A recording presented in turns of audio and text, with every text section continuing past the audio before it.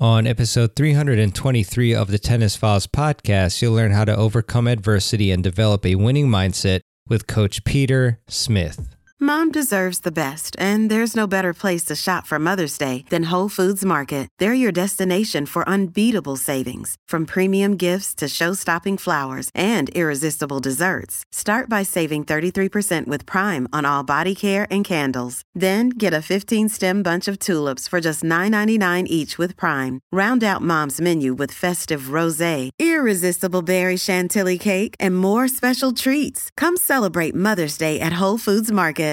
Welcome to the Tennis Files podcast, bringing you advice from the top minds in tennis to help you improve your game. And now, here's your host, Mehrban Iranshad. Hey there, I hope you're having a great day and improving your tennis game as much as possible. Today's episode is a great one. We have an interview that I did a while back with Coach Peter Smith, who is currently the general manager / director of tennis for the Jack Kramer Club in Rolling Hills, California. You may also have heard of him from his incredible college tennis coaching career. He guided the University of Southern California's men's tennis team to 5 NCAA championships and has notched over 600 wins in his college coaching career.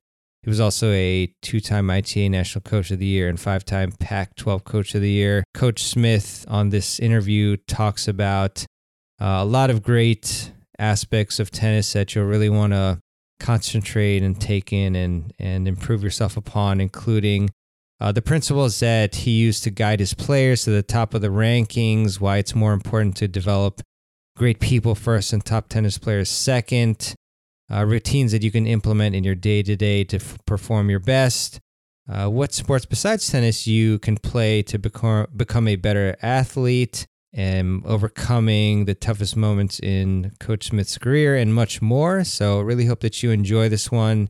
Definitely the most underrated part of tennis is the mental game, and part of that obviously is just overcoming losses and tough moments and just having that positive, confident winning mindset. So definitely think this is a good one for you to help level up your tennis game. So hope you enjoy it. And without further ado, here's my interview with Coach Peter Smith. Hey everybody, welcome to another episode of the Tennis Files podcast. It's really a pleasure and an honor to have Coach Peter Smith on the podcast. He is obviously a coaching legend, as you've heard in the intro, and we're going to get into just, how he's impacted so many players, and we'll get into a lot of tips to help you improve your game, as well as some of his coaching on the Pro Tour. So, Coach Smith, really excited to have you on. Thanks so much for taking the time today to be on the podcast. My pleasure. I know we've been trying to work this out, and I'm glad it all worked out and glad to be here and chat with you. Yeah, thank you, Coach Smith. Me too as well. I know you're a busy guy and appreciate the time. So, I've done some research on you, obviously, to prepare, and I saw that you had written an article where you focused on making your sons great people who play tennis instead of making them great tennis players. So I was wondering what principles in particular you taught your sons to achieve this goal of yours. Well, first of all, I just feel like tennis is such a challenging sport because it's something you play by yourself. And I think there are so many lessons learned in tennis that you can apply to life because, it's actually, in comparing other sports, it's actually a very fair sport because at the end of the day, you decide what's happening out there. A coach doesn't always do that. Certainly at a college level, sometimes the coach gets involved, but usually it's pretty black and white. You play a tournament, you train hard, that usually goes over to your performance. And, you don't get the nod to start here or pulled out of the game here. Usually when you're on the court, it's just you. And I think tennis is a very hard game to make a living out of. And I looked at, how can my kids get the most out of this incredible sport that can teach you so much. So I think with most kids, that I work with, I always make parallels to life. And, life isn't always fair. Life is a lot about how hard you work, what kind of attitude you have, what are you putting forth, what's your body language, what's your mindset, are you positive, are you negative, things like that. All those things, which are so important to tennis, have to equate towards who you are as a person. That was really never explained to me as a young person. So not with just my kids, and I think that was the slant of the article. But everyone I've tried to coach is I try and make those parallels, towards, communicating, working hard, showing up with the right mindset, those things. And that will make you successful in life. We probably have 5, 10 professional athletes in the United States. It's that play tennis. It's a very hard sport to make a living out of. So it better be a gateway to something bigger. And that was always my goal with it.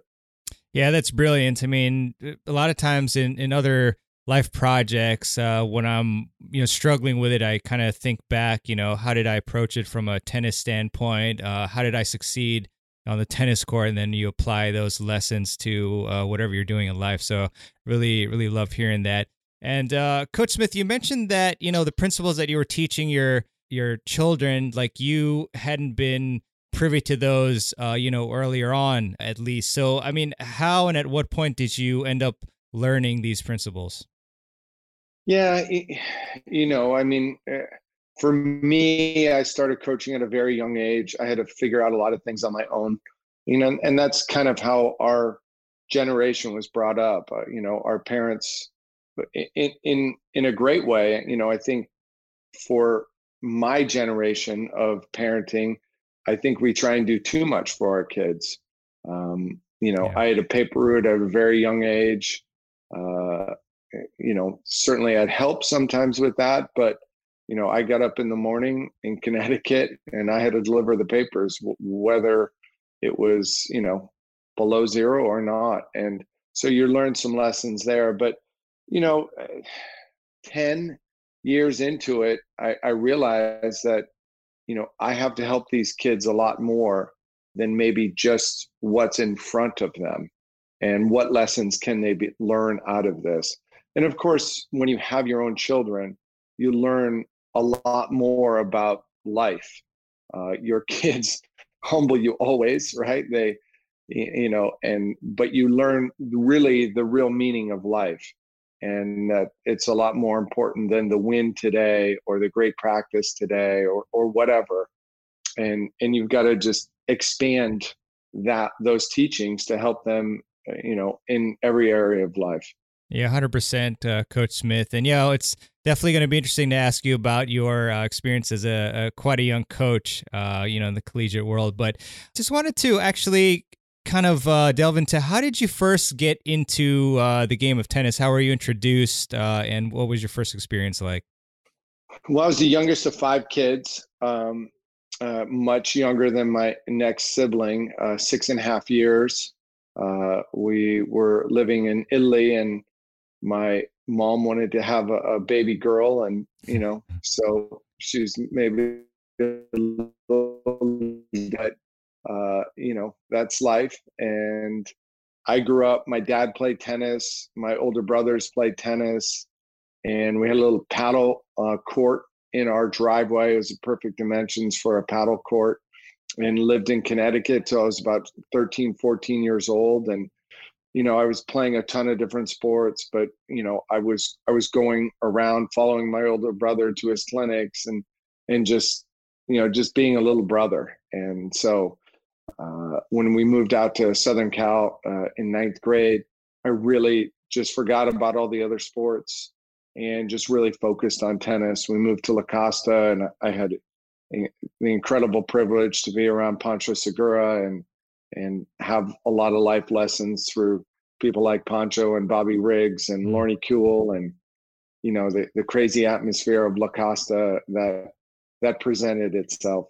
Yeah, I mean, it's an amazing experience there. And, you mentioned previously, speaking of multiple sports that you said that you played, that it's important to play actually multiple sports to become a good athlete. And that kind of reminds me of David Epstein's book Range, which I read recently, where he compares, Tiger Woods, which is the classic case of, just specialization from a young age, to actually Roger Federer, who played multiple sports at a young age. So I was wondering if, there are any particular sports that you think that you suggest us amateurs and whoever else to play that might actually translate pretty well to becoming an overall better athlete, especially obviously with respect to playing better tennis. Well, I mean, the sport that everyone plays outside of the US is soccer. I played soccer as a kid. I played it very poorly, and probably didn't like it because of that. My kids played soccer, but my oldest two didn't really like it. My youngest, Coulter, really loved it because he got to hit people. I didn't want him to play football, but he loved physical contact. And I really came to really appreciate soccer watching him play all the years he played. I think the American version kind of is basketball. I think both of those work on footwork and movement. And, I think more so than anything, soccer teaches real toughness. Every practice he's probably running 5 to 7 miles of sprints and intervals. And, it's really a physical game. And, for people that haven't had really watched soccer to understand how physical that sport is, even at 8, 9, 10 years old, was a real eye opener to me. But all of those sports, teach that is so important to tennis. And I just think, so many times kids are focusing on tennis. And if you really focus on tennis, you can have a great 12 and under ranking. But the 12 and under and 14 under ranking is pretty meaningless by the time you get to when tennis starts really mattering, 16, 17, 18 years old. And I think looking at a lot of the great American players, they all kind of played other sports. And, that athleticism that is taught in those other sports really kicks in when tennis becomes more of a power and movement game, which it does at, 16, 17, 18 years old. Yeah, great stuff again, Coach Smith. Yeah, I think to that as well. I wish when I was younger that I'd played more sports, in particular. I felt like my serve could have benefited if I had played, baseball or been a quarterback with a throwing motion, and also my movement could have been a little better, more efficient. So great points there. So, you speak about your sons, so Riley, Tanner, and Coulter, and pretty funny quote that I think you've been asked about before, but you said that coaching them is basically 90% bliss and then 10% hell. So I was wondering what types of things you did to kind of limit the hell part. Yeah, I mean, I guess it's just like playing tennis. You got to focus on the positives. And, we've had so many incredible memories, and I feel so fortunate that I was so close to them and had such a, important impact in their lives, and that our relationship today is so intact and so healthy. But, I had some examples of kids, coming to play for me. And I just said I was never going to put our relationship on the line for tennis. And I wanted to just, make it as great of an experience as possible. But, most of the time after you coach someone so long, especially your kids, and I think kids are wired to disagree with their parents. And I explain that to a lot of the parents of the kids that I coach, like, hey, it's their job to actually try and disagree with you and find the right way. And, my dad didn't really show me the ropes. He let me figure it out himself. So when my kids were born, I'm like, oh, great. My kids will be a million times better than me because I'll tell them and I'll help them. And I realized that in some ways I was hurting them by helping them so much, and that they had to gain this independence. And that is part of the process of them growing up. But yeah, I mean, they know what I'm thinking even before I say it.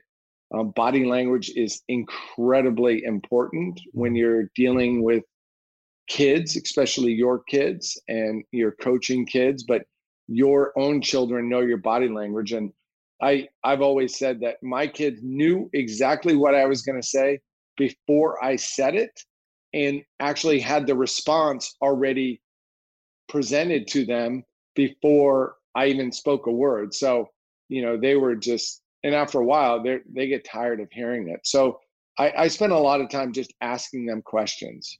What are you thinking here? What are you feeling? And let them try and figure it out themselves and come up with it themselves. But yeah, we've had some funny moments. I'm sure they can mimic me pretty well on a tennis court, as others have done also. But all in good time. I mean, you don't understand life till you have children, and that's for all the parents out there. Every parent goes through the same thing. It's the most challenging and the most rewarding thing you'll ever do in your life.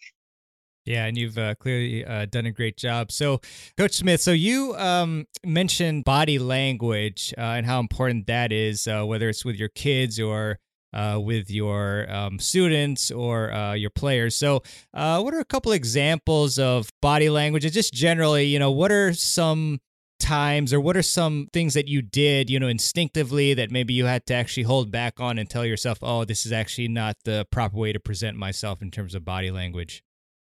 Well, everybody fails. I fail every single day. And, everybody is a work in progress. And we're all trying, for me, I'm always just trying to become the best version of myself. And that usually starts by getting some exercise in the morning, clearing the head.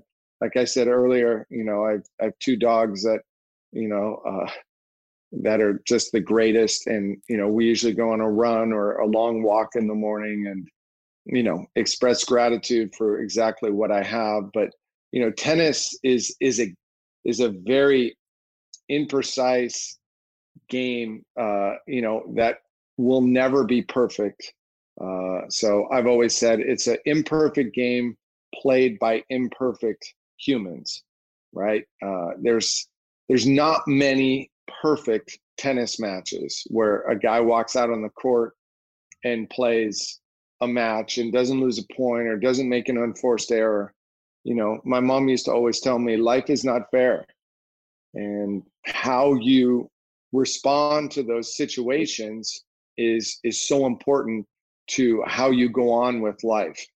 So that's incredibly important. So you're going to make mistakes on the court. You're absolutely going to make mistakes, and you better have a good reaction to them, because if you have a bad reaction to them, the chance of you repeating those mistakes are going to just keep increasing and increasing and increasing. So what people don't realize is your outside can tell your inside what's going on.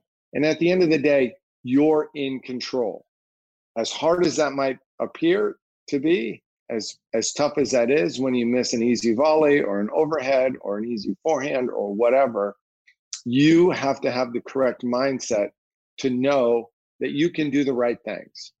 And, after years of experience, success for myself on the tennis court, success with my teams and watching them succeed, you just learn that your mindset has to be to draw in on the correct way you want to go about it out there, because you can think, oh, I missed that shot. But after a while, you remember how to hit it, and you got to visualize the correct way to hit it, and you visualize it being successful. And I think having success with myself in my game, which happened later in life, and watching my team's success, I'm always able to draw upon that when I'm coaching or when I'm playing myself. And I still love to play the game. I feel like I play it every single day and really enjoy it and love to be competitive. But you have to be able to draw on the correct memories and correct way to go about it. And too many people, have that right confidence or or just that correct visualization or mindset going into whatever they need to do on the court. Yeah, it's amazing advice there, Coach Smith. A lot to unpack. One thing that you mentioned that I was interested in is the routines, and you mentioned how important that is. For me, is life changing actually. Ever since I've for years now, I've been you wake up, I a glass of cold water, and then exercise immediately, shower, meditate, journal. Like those things are really helpful for me. So I was wondering, what particular routines, you mentioned a couple, but what routines or routine do you have in the morning, and also alternatively, what are maybe some routines that you've had your players do that have really helped them also? Well, for me, unfortunately or fortunately, however you want to say it or go about it, I'm an early riser. I wake up extremely early in the morning, and always have. So for me, and this was developed later in life from one of my great assistants, George Husak, just enjoy a nice cup of coffee, watch the news, wake up, take my dogs on a nice walk. Lately, I've, with this craziness in the world right now, go on a great Peloton ride, just start that day, just getting all of that, clearing your head, just going about it, just showing real appreciation for everything that I have in the world. And I always feel like I'm one of the most blessed and richest persons in the world because of what I have. And that kind of sets the stage. Tennis, like preparing my teams, we always did the same thing before every match. Just getting on that routine. I would tell them the first match of the year, like, hey, we're going to do the same exact routine that we're going to have today. We'll have in the finals of the NCAAs. And we have to have the correct mindset, and being loose and enjoying and all of that, is so important. But so rituals come into in effect when we're serving, when we're returning. Always do the exact same thing every time, whether it's one or two bounces, whatever, and then go about it. For me, when I serve, I do one bounce, set, visualize, hit. So it's a very practice swing backhand, practice swing forehand, get down, then I know I'm going to step and split and just let everything take over. Mm-hmm. With threats to our nation waiting around every corner, adaptability is more important than ever. When conditions change without notice, quick strategic thinking is crucial. And with obstacles consistently impending, determination is essential in overcoming them. It's this willingness, decisiveness, and resilience that sets Marines apart. With our fighting spirit, we don't just fight battles, we win them. Marines are the constant our nation counts on to fight the unknown. And through adaptable problem solving, we do just that. Learn more at marines.com. Your brain needs support, and new Ollie Brainy Chews are a delightful way to take care of your cognitive health. Made with scientifically backed ingredients like Thai ginger, L-theanine, and caffeine, Brainy Chews support healthy brain function and help you find your focus, stay chill, or get energized. Be kind to your mind and get these nootropic chews at ollie.com. That's OLLY.com. These statements have not been evaluated by the Food and Drug Administration. This product is not intended to diagnose, treat, cure, or prevent any disease. Appreciate that, Coach Smith. So, I know obviously that you're very well known for your coaching prowess, but, I'm not sure how many people know that you actually played professionally for, I think, about 15 months, and you competed at the U.S. Open in Wimbledon. So just want to ask you what that experience was like, how it impacted you, and then I guess obviously, the reason why it just spanned 15 months or so.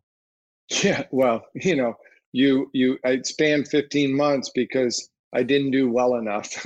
That's it. I played the qualifying at Wimbledon and US Open, and those are incredible experiences. I probably, should have played more. I was like 360 in the world, a little over a year. And I remember losing to Michael Chang.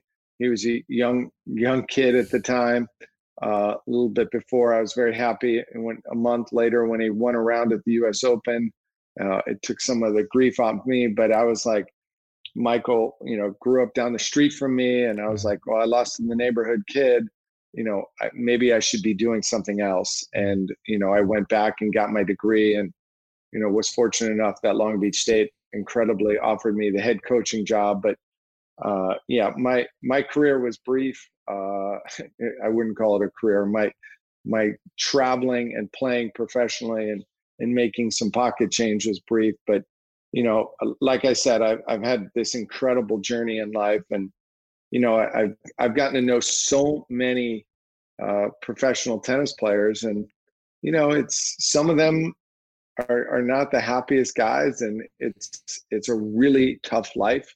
And so having success in your sport doesn't equate to happiness. And I just always, for me, wanted the people that I was in charge of was just to have success and be happy.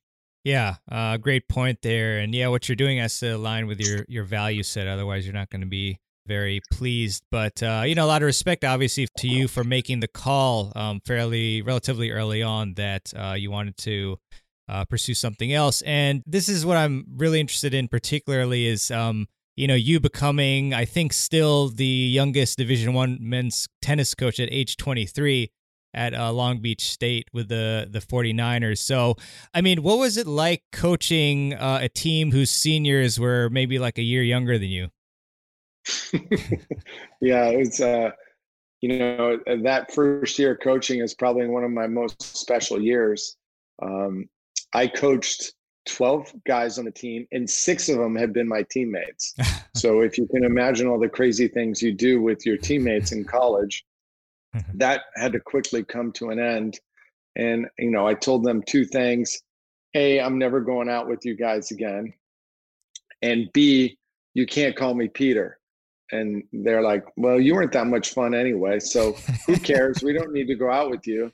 And you're crazy. We're not calling you coach. And I said, well, you're not calling me Peter. I said, I'm not going to respond to it. We got to have some separation here. And so they came up with a version, and they called me Co. So it was kind of a nickname, short for coach, obviously. And to this day, some of them still call me Co. So and actually my kids, when they played for me, called me Co sometimes, and it was something I always really liked. But yeah, it was a real change to go from being their buddy and things like that to now having to make really important decisions about their college. Yeah, for sure. And I mean, surely you must have had some, fears or insecurities. So I was curious to ask you if what those might have been if you weren't, super overconfident or anything like that.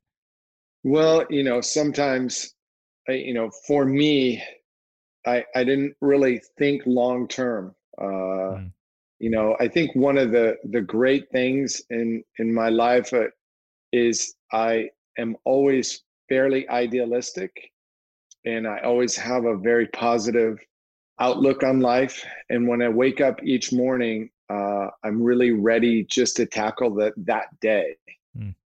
And I lost my brother when he was 36 years old. I was 26, he was 36. He was my first coach. And that really impacted me way beyond anything else that had ever happened to me. And it still impacts me. And, I realized that his life was cut so short.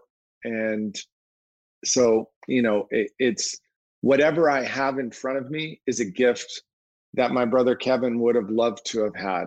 And so whatever I'm facing can't be as bad as it really appears. And the fact that I'm alive and able to do it is a blessing. So that had a real impact on me. And I tried very, very hard to turn what was, still is probably the worst thing that ever happened to our family and to us into as positive as it could be. And I know Kevin would have wanted it that way. And that's been a guiding force for me in my life. Yeah, I'm sure you're honoring Kevin every single day with your actions. And just maybe a question on that too. I mean, obviously we the varying degrees of tough times that we have, from what's going on now to, losing a family member, or much less severely, going on a losing streak. So what types of steps did you take from that, horrible situation to get yourself to, start going again and, back on the road to great things? Again, it's just approaching each day, waking up each day. When I was younger, I didn't have great, you think in a certain way, like I want to do this or that. But for me, even today, I was super fortunate to wake up and work with someone from 7:30 to 8:30. And, I have 2 or 3 more lessons, and I'm just so appreciative that I get to work with, these people and these kids, and just do the best job I can. And like I said, I fail a lot, but having that attitude, like, okay, learn from it, just move on, just appreciate what you have and keep going forward. I just think that's the most important thing. Yeah, 100%.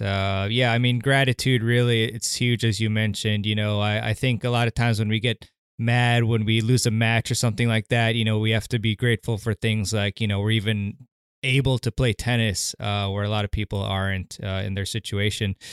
So, Well, I think when you're in the middle of it, you're feel like you're getting crushed and the world is against you.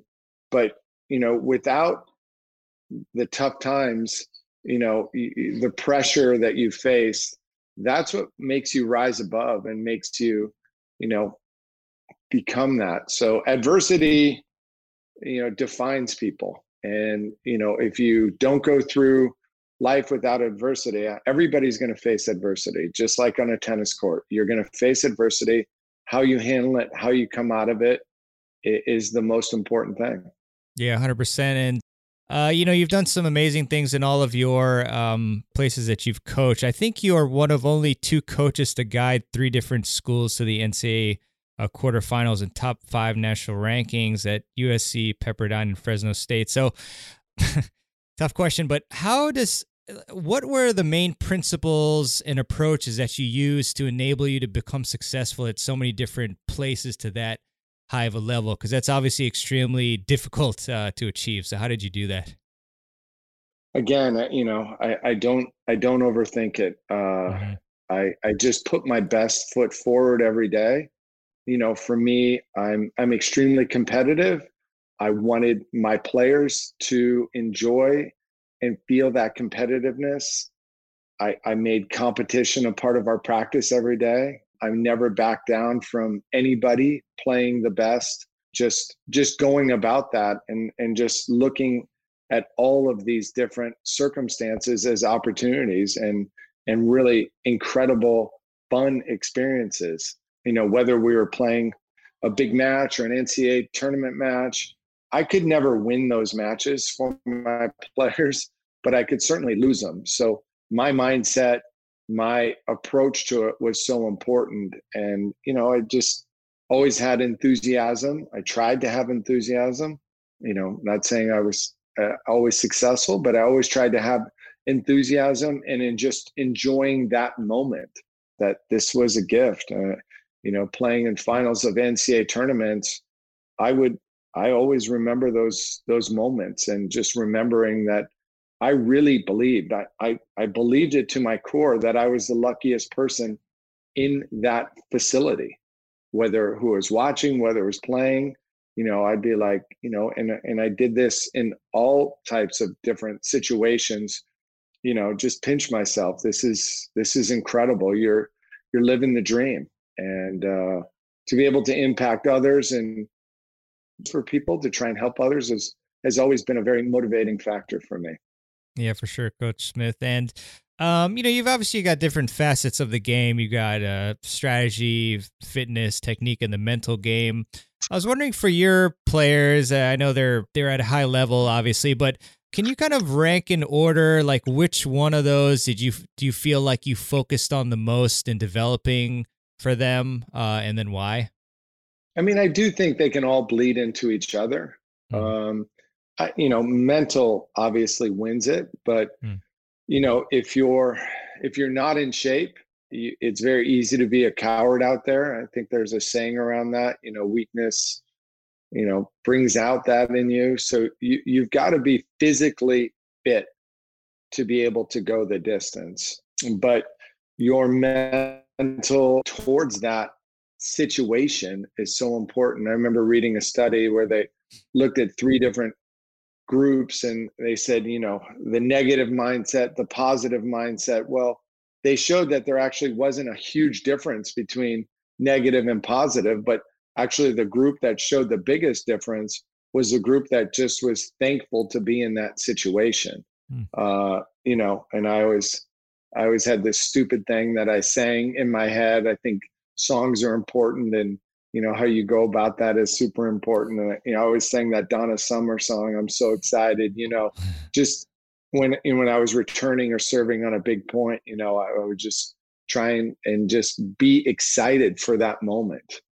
But so, we did a lot of stuff that was not typical. We played a lot of ultimate frisbee. Mm. I felt like that developed teamwork. I felt like it was very hard physically, and so you're getting in shape, and you're doing that speed work and interval training without even knowing it. And so you're trying doing all these little different things. But yeah, I certainly had a certain style that I wanted my players to play, but everybody brings their own set of positives and what they do really well on the court.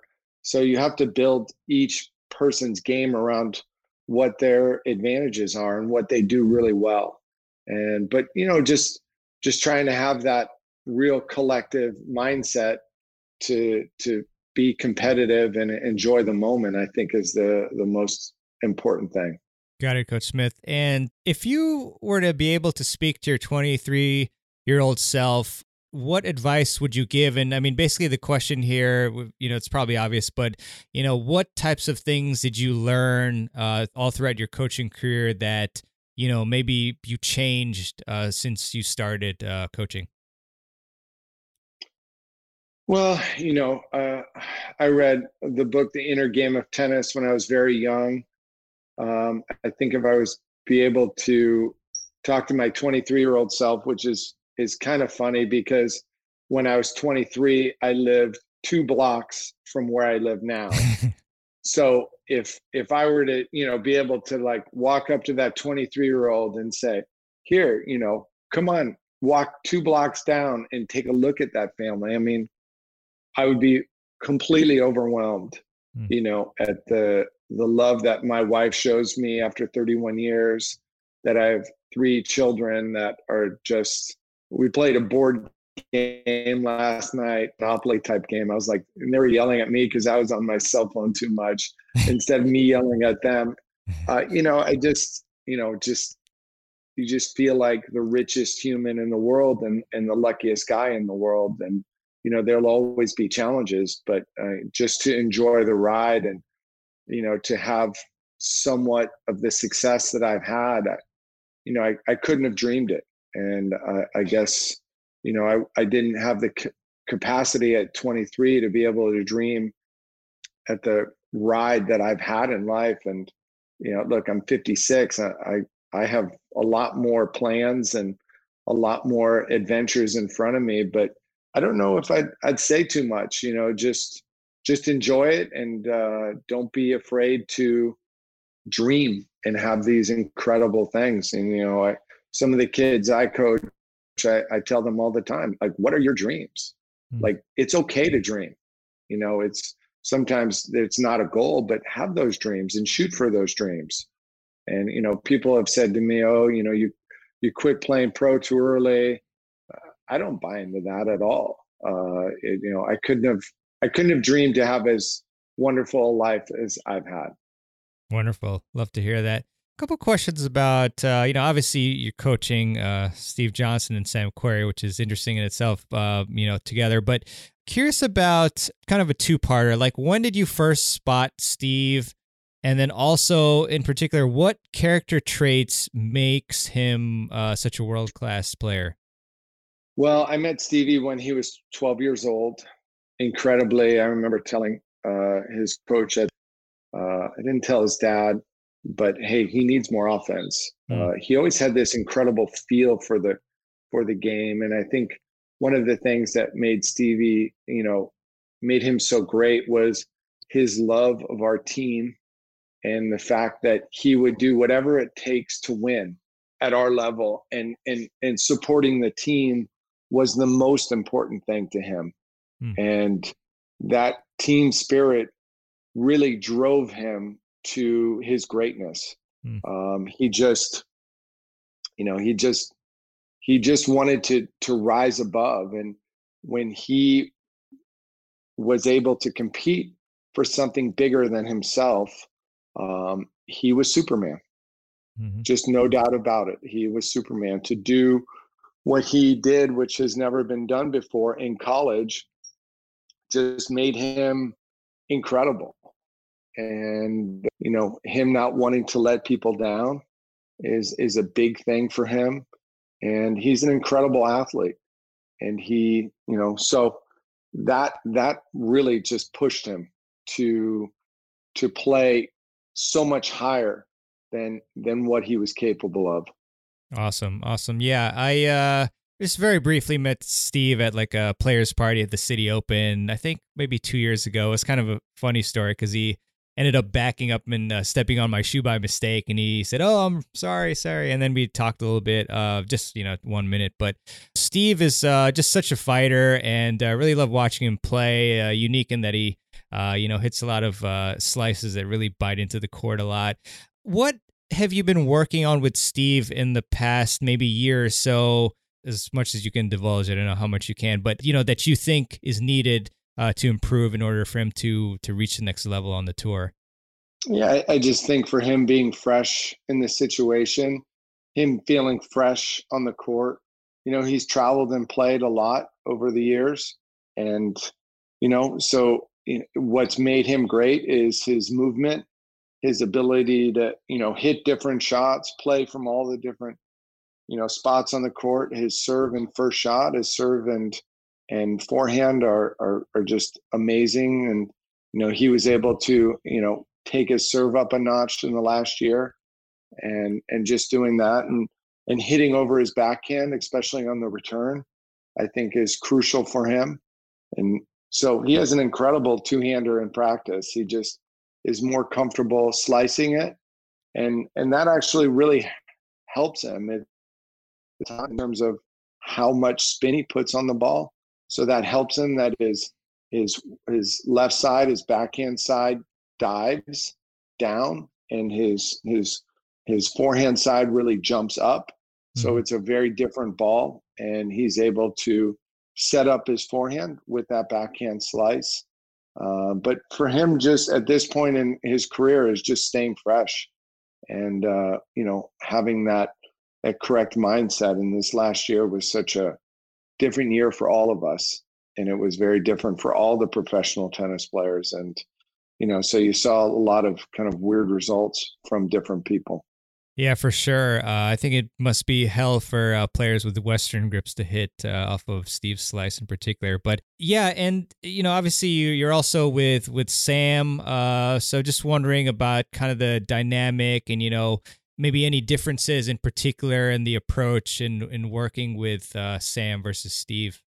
Well, Sam and Steve are extremely different people, but they're great friends, and they're both great guys.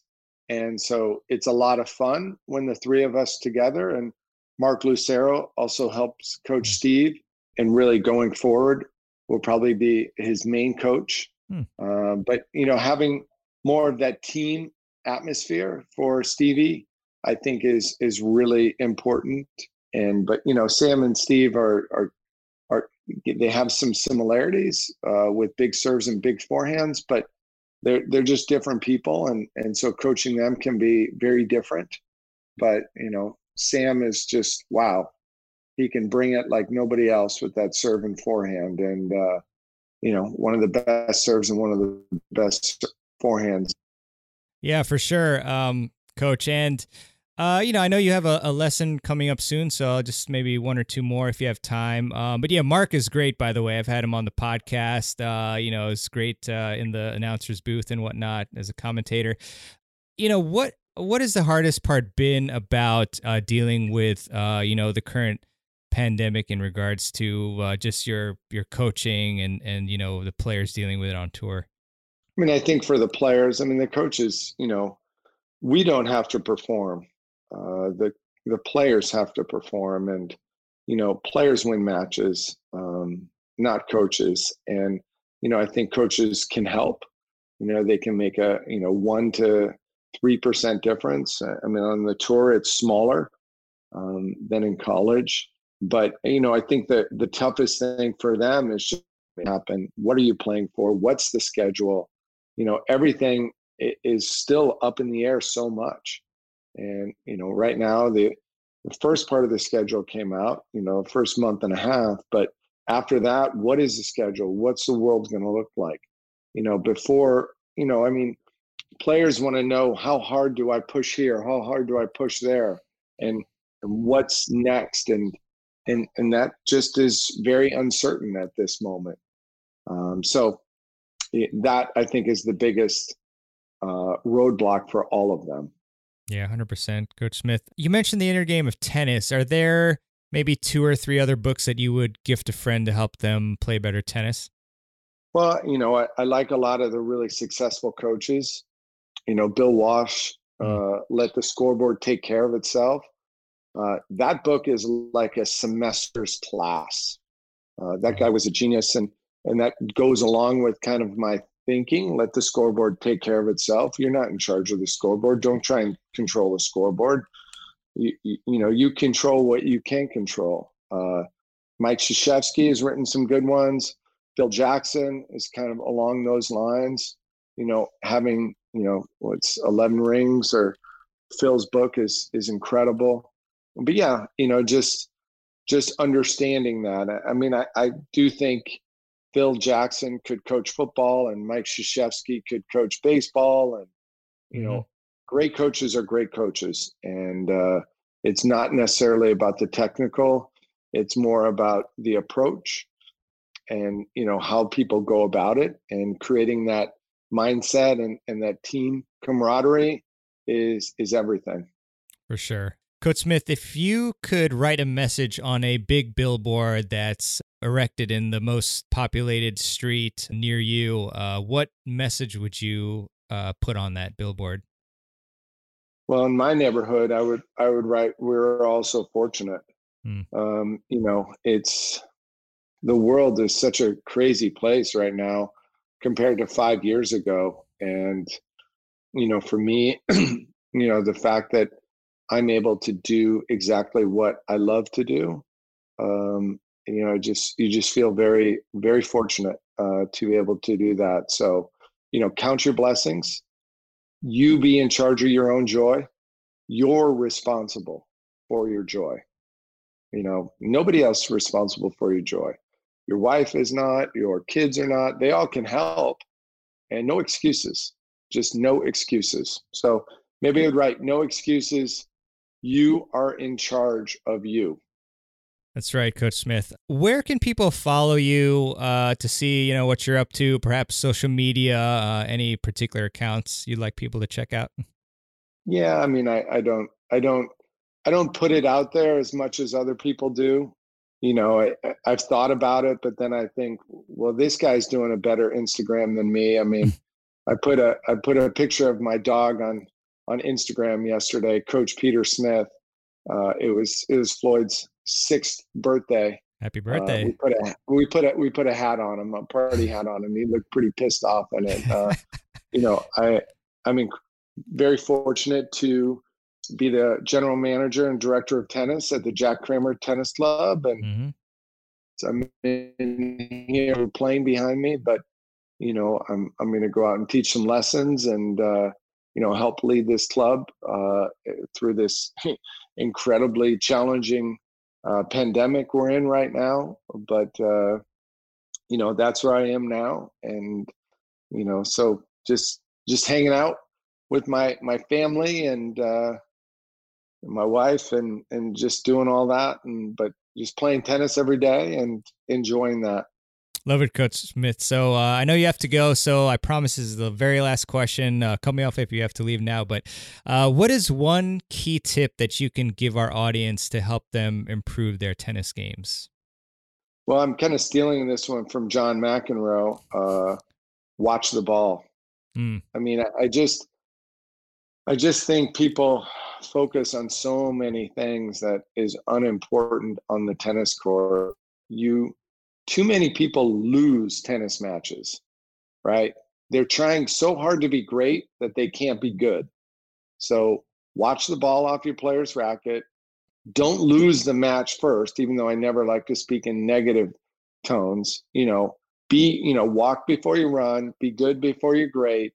So, when I first start working with kids, I work a lot on depth, work a lot on patterns that they can make. And then, then you work on, okay, now you're good. We spent 3 or 4 or 5 months being good. Now let's be great. And this is what we need to do. But the basic stuff, be good first. And too many people are out there trying to be great. And, in tennis, you can kind of visualize hitting a 130 mile an hour serve. It usually doesn't go in, but you get on a basketball court, it's not like you can all of a sudden take the basketball, which is what you see the pros do. So, some of the shots that the pros hit, we actually think we can hit, but a lot of people miss all of the work that goes in before it. So walk before you can run. That's right. Master the basics. Well, Coach Smith, thanks so much for your time. Really enjoyed speaking with you. And best of luck, obviously, in 2021 and beyond. And thanks a lot for all the great advice you gave us. So appreciate it. Some great questions. Thank you for this time. And everybody out there, take care of yourself, and hope everyone is living the life they want to live. Thanks a lot, Coach Smith. I know you got to go, but thanks again. And we'll have this up in a couple of days. So Pleasure. Thanks so much. Take care. All right. Bye-bye. All right. I really hope that you enjoyed that interview with Coach Peter Smith. And if you did, then I would really appreciate it if you leave a review for the Tennis Files podcast. And you can do that at tennisfiles.com/Apple Podcasts or in your favorite podcast app that you use to listen to the show. I just find that Apple Podcasts is the biggest mover of the show in terms of this is visibility and rankings and whatnot. And yeah, the rankings aren't the biggest thing for me. It's just more of pushing out the information from the podcast to as many people as possible. So Apple Podcasts seems to do that the best. But definitely would appreciate a review in any format that you can provide. So thanks a lot for that. And I also want to leave you with a quote, as I do at the end of every show. And this one is by Khalil Gibran. Sorry if I mispronounced that. But the quote is, "Progress lies not in enhancing what is, but in advancing toward what will be." Really like that quote there. Just definitely a deep one. But with that, thank you so much for listening, and keep improving your tennis game.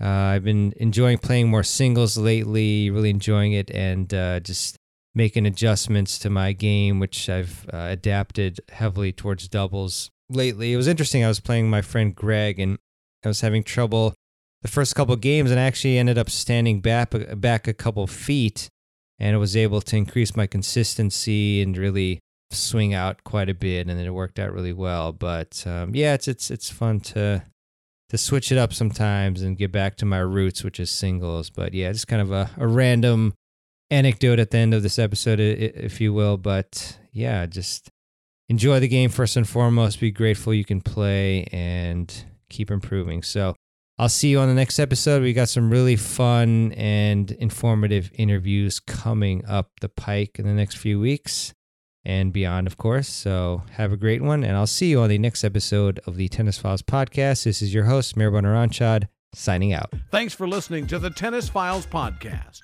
For more tips to help you improve your tennis game, visit tennisfiles.com.